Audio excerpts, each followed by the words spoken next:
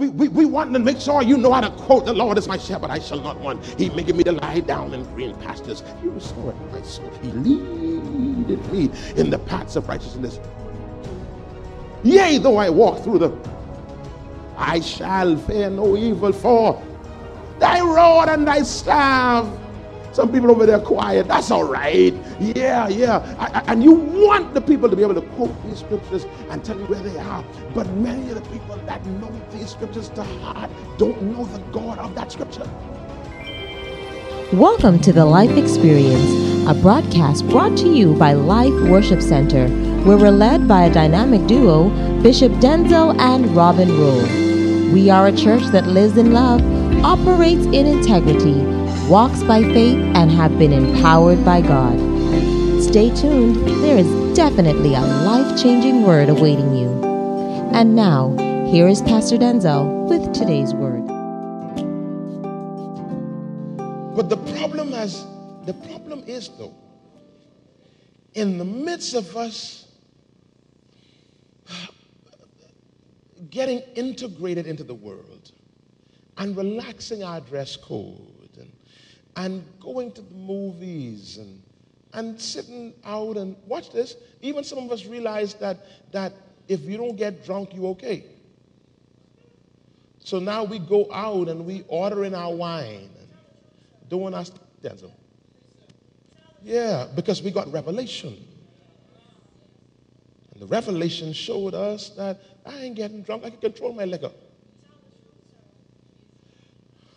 I tell the story before. There was a group of us young men that were going out, young Christian men. Say young Christian men. Yeah, a bunch of us young Christian men were going out and hanging out, having a good time, loving ourselves. And one of the young men in the group got the revelation that liquor don't put you in hell. Paul told Timothy, drink a little bit for the stomach's sake. And so we started going out. Back then we used to go to Club Crystal. But what happened was there were some brothers within our hanging out group that when they got saved, they stopped drinking because they thought drinking was wrong. When they saw some of the brethren that they know to be believers started drinking, they said, oh, we could drink. This was 22 years ago, before I went off to university. I saw one of the brothers a few months ago who is still now an alcoholic. Because some believer was liberated and realized that this will put me in hell and forgot that the only thing the believer has is his witness. All we have as believers is our witness. When you lose your witness, you are of no good to the kingdom of God. And many of us got tongues, got prayer, but no witness. Your tongues, your shout, your dance don't mean nothing if you don't have a witness. And we have contaminated our witness. There are persons that would walk in our church, and if they see some of us, they walk outside. Because we have contaminated our witness. And so now we find ourselves in this quandary. I told you I'm in the middle of these two worlds. And so what I got to do now, because I know how to wear the shamir and the tie, but I could also preach in a salmon pants and a short sleeve shirt and some jeans. And I know how to do all this kind of stuff. But one of the problems is that no matter what side of the pendulum you're swinging on, you cannot lose the true essence of what it means to be a child of God. Now, this ain't no message about clothes in case you're confused. This ain't about none of that kind of stuff. I'm talking about what makes us who we are. There is something on the inside of us that no matter what situation we find ourselves in, that thing on the inside of us that preacher says is like a wheel in the middle of a wheel. It's something that's on the inside of us that identifies us as children of God. Where no matter how much we are amongst the crowd, we cannot be like the crowd. This gospel of fitting in is a dangerous gospel. And I almost believe we may need to put some of the rules of the old church on this new generation to get us to understand that being a child of God is a badge of honor. You shouldn't be ashamed of the fact that someone say you saved. We want to live in a way that nobody knows we saved. So let's get tattoos. Let's wear earrings. Men. I don't mean men now. The earrings. Men and women getting the tattoos because we liberated. And we won't fit in. We won't look like them. Where did this low self-esteem come from? Preach, Denzel. When do we get to the place where we are ashamed of our difference? One of the things that Peter says, that's in 1 Peter 2:9, he says, you are peculiar. You are a peculiar people. That means you're different. You don't try to look like them.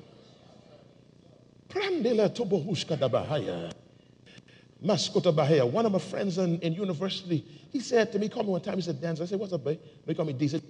He said, listen, man, let's change some things in our department. Let's change some things. He said, I want to change some things. I said, what you want to do? He said, for the next 2 weeks, let's go to school in shirt and tie. I said, you serious, man? He said, yeah, man, let's change some things. We did it for the first 2 days. People looking at us, they assume we had interviews.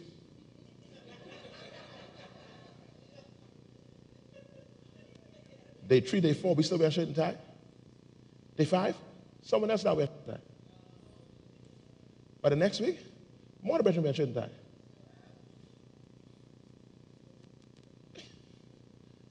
Believers don't fit in.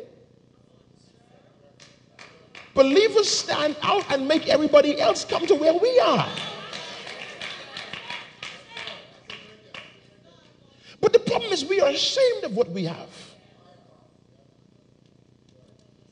We are ashamed of the God that's on the inside of us.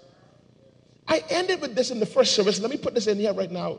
That's a hint that I ended. I will throw this in here that when I became a minister, and you know, the thing was ministers is wear preacher collar. You know the preacher collar. And I struggled with that because I don't want to wear a preacher collar because preacher collars make you look like a preacher. I had a problem with that. I remember the first time I did it off the school. I was going to a funeral with my pastor, Pastor Perry, and I was driving out of the cemetery, and you know, over there they don't have a graveyard, they have a cemetery. Over here we have a graveyard. I was driving out of the cemetery, and I said, come on, Rev. I said, how you know I said Rev? And I forgot I had this crazy thing around my neck. Because it was uncomfortable, and I was hungry. It was a long drive home, and I wanted to get something to eat. But I was ashamed to stop. Because I don't want to stop. With this Rev thing around my neck, and people calling me Rev. I don't want nobody calling me Rev. And I told them in the first service, there came an article. This article, I was talking about why collar. Something like that. The topic was, and on the picture was a picture of preachers in cut-up jeans and shirts and little chains. My kind of look. I like to be dressed down. I like to be comfortable. I can be, this ain't me. Me is comfortable. I got all these things, these choky and things. So I started reading the article, and there's a part of the article that arrested me. He says, policemen wear their uniform with pride. They are proud of being identified with that institution. Doctors wear their coats with pride. They are proud of being identified with their profession. And it said this, like he knew me. Why are you ashamed? Why you don't want to be identified as a preacher? Are you not proud of your profession? And that thing convicted me. Now, I know all y'all ain't preachers, but I'm just trying to make a point that I too was like the rest of us that want to be comfortable and not stand out because you don't want people to look at you funny. They're supposed to. Because you're different. There's something different about us. Glory to God. I gave the explanation about this church and COVID just to make sure the guests know, but I don't do that all the time because we're different. No, not because we name church, but because we know him. And we've walked with him and talked with him, and we've experienced him. There's something different about. See, what has happened? We have played this thing so cheap that now the world has downplayed it. The world don't value the church because we don't value the church. They treat us with disregard, disrespect, disdain, because we don't put no value on it. I told them that Bishop Wallace taught me something about this woman when I married her. Bishop Wallace says, listen to me, son, don't you forget this. The world will pay whatever price tag you place on her. Say it again. He says the world will pay whatever price tag you place on her. In other words, if they see you treated like a dog, they will also. But if you treat her as a precious commodity, they will value her. We have treated Christianity so cheap. We have made being a child of God so like the cornflake without a name. It's just named conflict. We have made this thing, Lord, she's generic, insipid, that is not valuable. And so, and watch this. In the absence of value, manipulation is inevitable. I'm going to say it again. In the absence of value, manipulation is inevitable. In other words, because we are not valued by the world, the church tries to manipulate the world. Because we have so compromised as the church, and we have not held our ground as to who we're supposed to be. In order to get people now to come to church, we got to manipulate them and tell them lies. We got to make them feel guilty.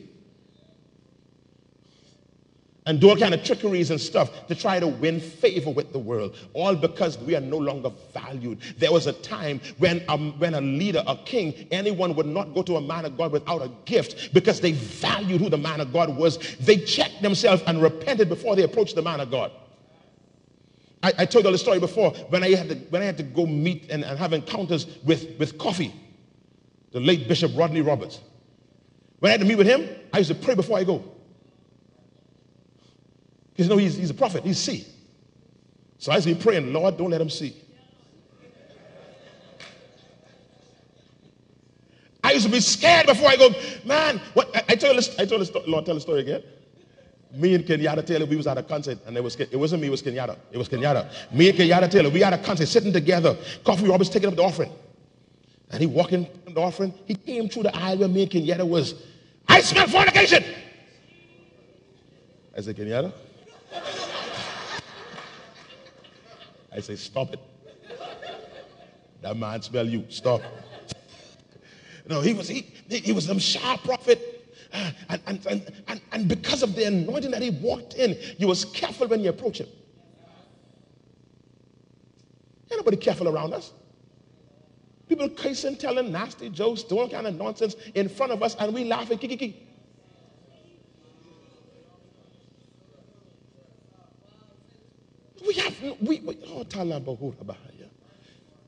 Let me end with this. Can I end with this? Give me 6 minutes. The baby said no. Oh, Jesus. Please, 6 minutes. I realize this. We are citizens of another country. So let me talk in terms of immigration. As believers, we can never apply for citizenship. Believers cannot be, because we already have citizenship. There's a family friend of ours that's been in this country almost 50 years. Almost 50 years, a family friend, is a preacher from Jamaica. And it's been a struggle. I asked him one time, I asked him, I said, are you a Bahamian citizen? He said, no. I said, why you never apply? He said, for what? I said, but you've been here all this time. You're married to a Bahamian woman. You got your children born here. They're Bahamians. They got Bahamian passport. I said, why you don't apply so you can be a Bahamian? He says, no, I have a country. He says, No, I'm a Jamaican. I'm proud to be a Jamaican. I live here, but I know where I'm from. Now, this man, great man in this country, known of prime ministers, because I know he hadn't been there when he was talking to them. He was offered citizenship. He says, no. I have citizenship in the country where I'm from. Now, you know how us, upstairs, when we pass the jungle fella upstairs, when you go up the escalator, and you see the fella jungle, you know your accent has changed. Once you see you cross up the escalator, you start going to the escalator. And you can see Wendy's over to the right side right there and Duncan's over there. All of a sudden now you pick up an accent. You start speaking American. You know American is a language. You start speaking American. This brother has been here almost 50 years and sound like he just come over here from Mandeville. Sound like he fresh from Boardwalk, Kingston. Accent just as sharp now as it was when he first came here. All because he knows where he's from and he's not ashamed of who he is. He understands I'm in this country on assignment, but this ain't where I'm from. So he has no problem renewing his residency every year. So he has no problem. I cool. Why is that a problem with you? I have no problem. Because I know where I'm from. And so I came here with this wonderful idea to let you all know that you are only a resident here. You're not a citizen. I came here to give you that word that you are a resident. And the Lord said that's the wrong word. He says because we are not residents. Because there is no obligation. I found out that if you make an investment of like $250,000 on a house or some real estate, they'll give you residency. You ain't got to do nothing, just take space up. You can occupy space and become a resident. Say it again. You can occupy space and become a resident. You ain't got to do nothing, just occupy space. So God says, don't you dare preach that to these people this morning and let them believe that they are okay with me if they just take up space. Because there's a whole lot of church people, whole lot of believers, all we're doing is just taking up space. He says the child of God, beloved, is not a resident nor a citizen of this country. A child of God is here on work permit.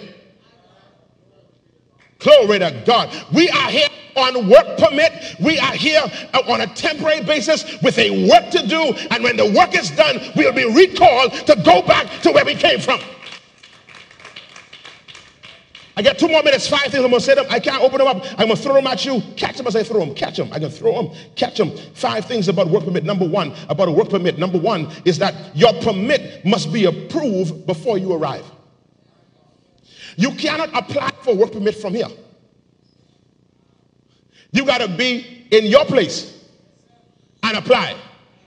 In other words, that says to somebody in this room, glory to God, that your assignment was set before you got here. That's why as a child of God, I can never be redundant. Because before he knew me, before I was conceived, he knew me. And he set a plan in place for me. Let me go to number 2 because I got to go. Number 2 is your permit is granted for a set time. You ain't going to be here forever. You get a lot of people around here living like they ain't never dead. That's another problem with this new church. The old church kept heaven in view. This new church, the only thing we think about is this life. We got to watch that, beloved, that you cannot lose a view of heaven, because when you lose view of heaven, you may catch hell. Preach, Rev.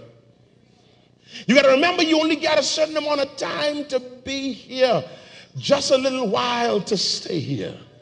Just a little while to wait. Just a little while to labor. Lord, this is a young church. They don't know these kind of songs. In the path, that's always. Just a little more of struggle in this low and sinful.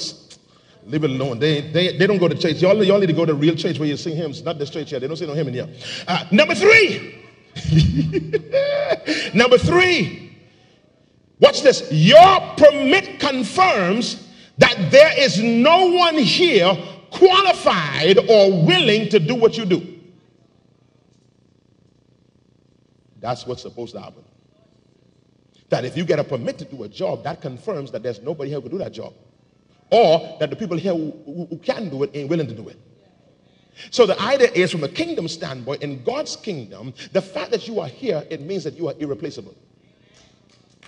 The fact that you are here, it means that God designed you just the way you are, with your big head, small nose, okay, big head, big nose, big belly, all this that God designed you with. He gave you this because all that you are is needed for what you've been called to do.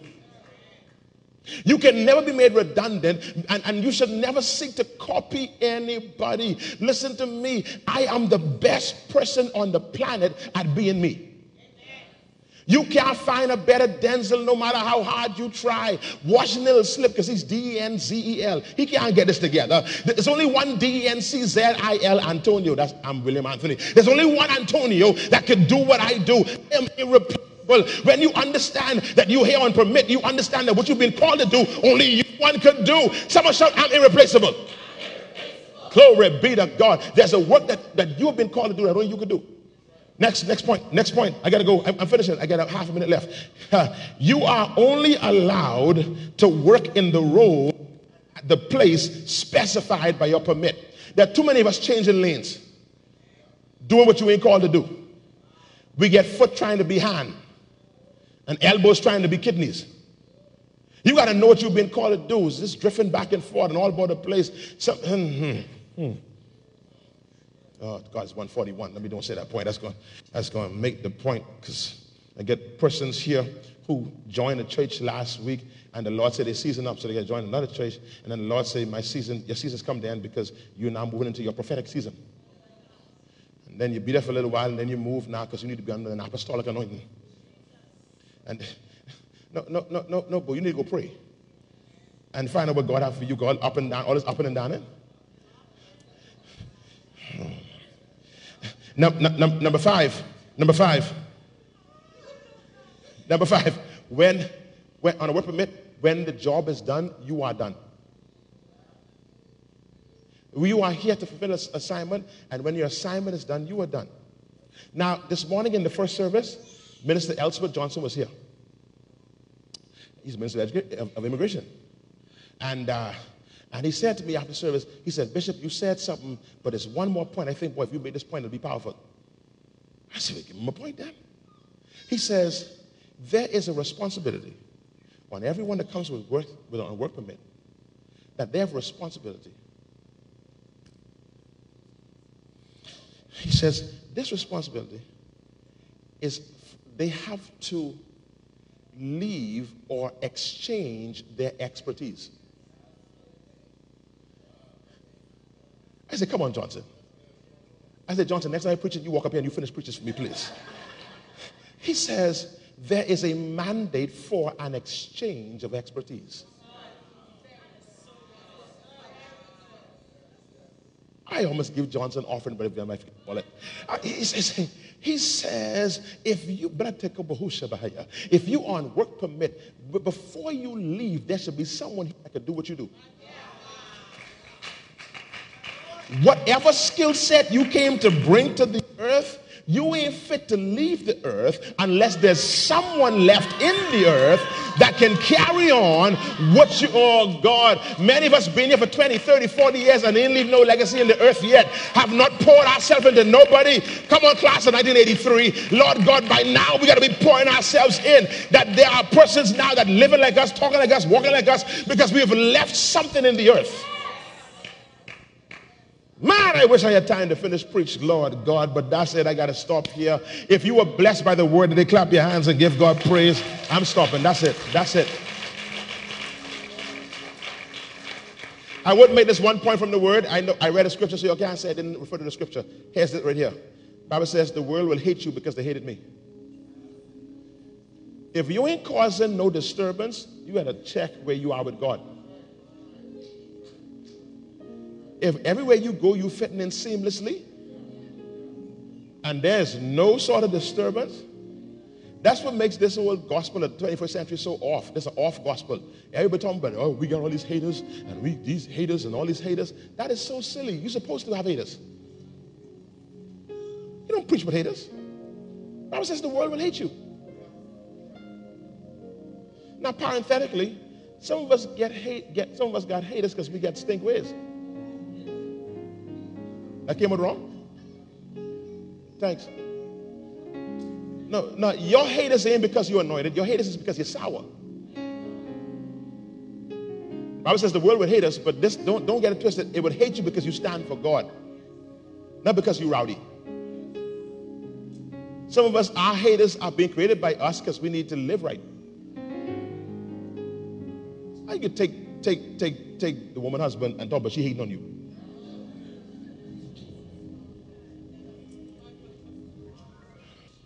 I pause for dramatic effect.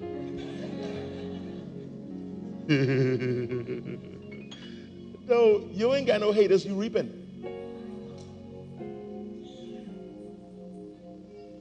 You call that reaping.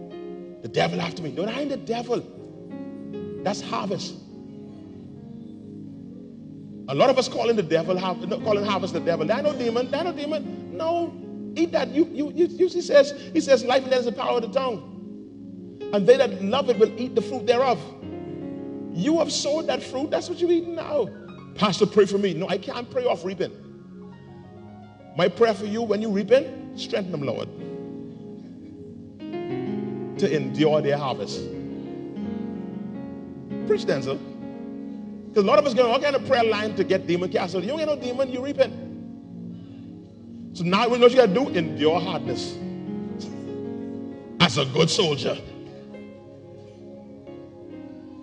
Father, I pray that this word penetrated, and we are now taking stock of ourselves and evaluating ourselves and seeing where we're falling short and make the required adjustments to live as you've called us to live. Hallelujah. Thank you for tuning in to the Life Experience. You've been listening to a portion of a message from our pastor, Bishop Denzel Rolle of Life Worship Center.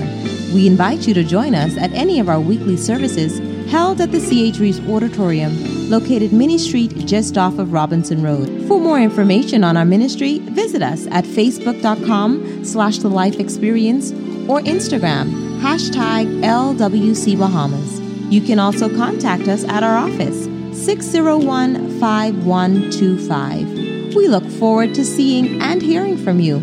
Join us every weekday here on Glory 93.9 FM. Until next time, have a life-filled day.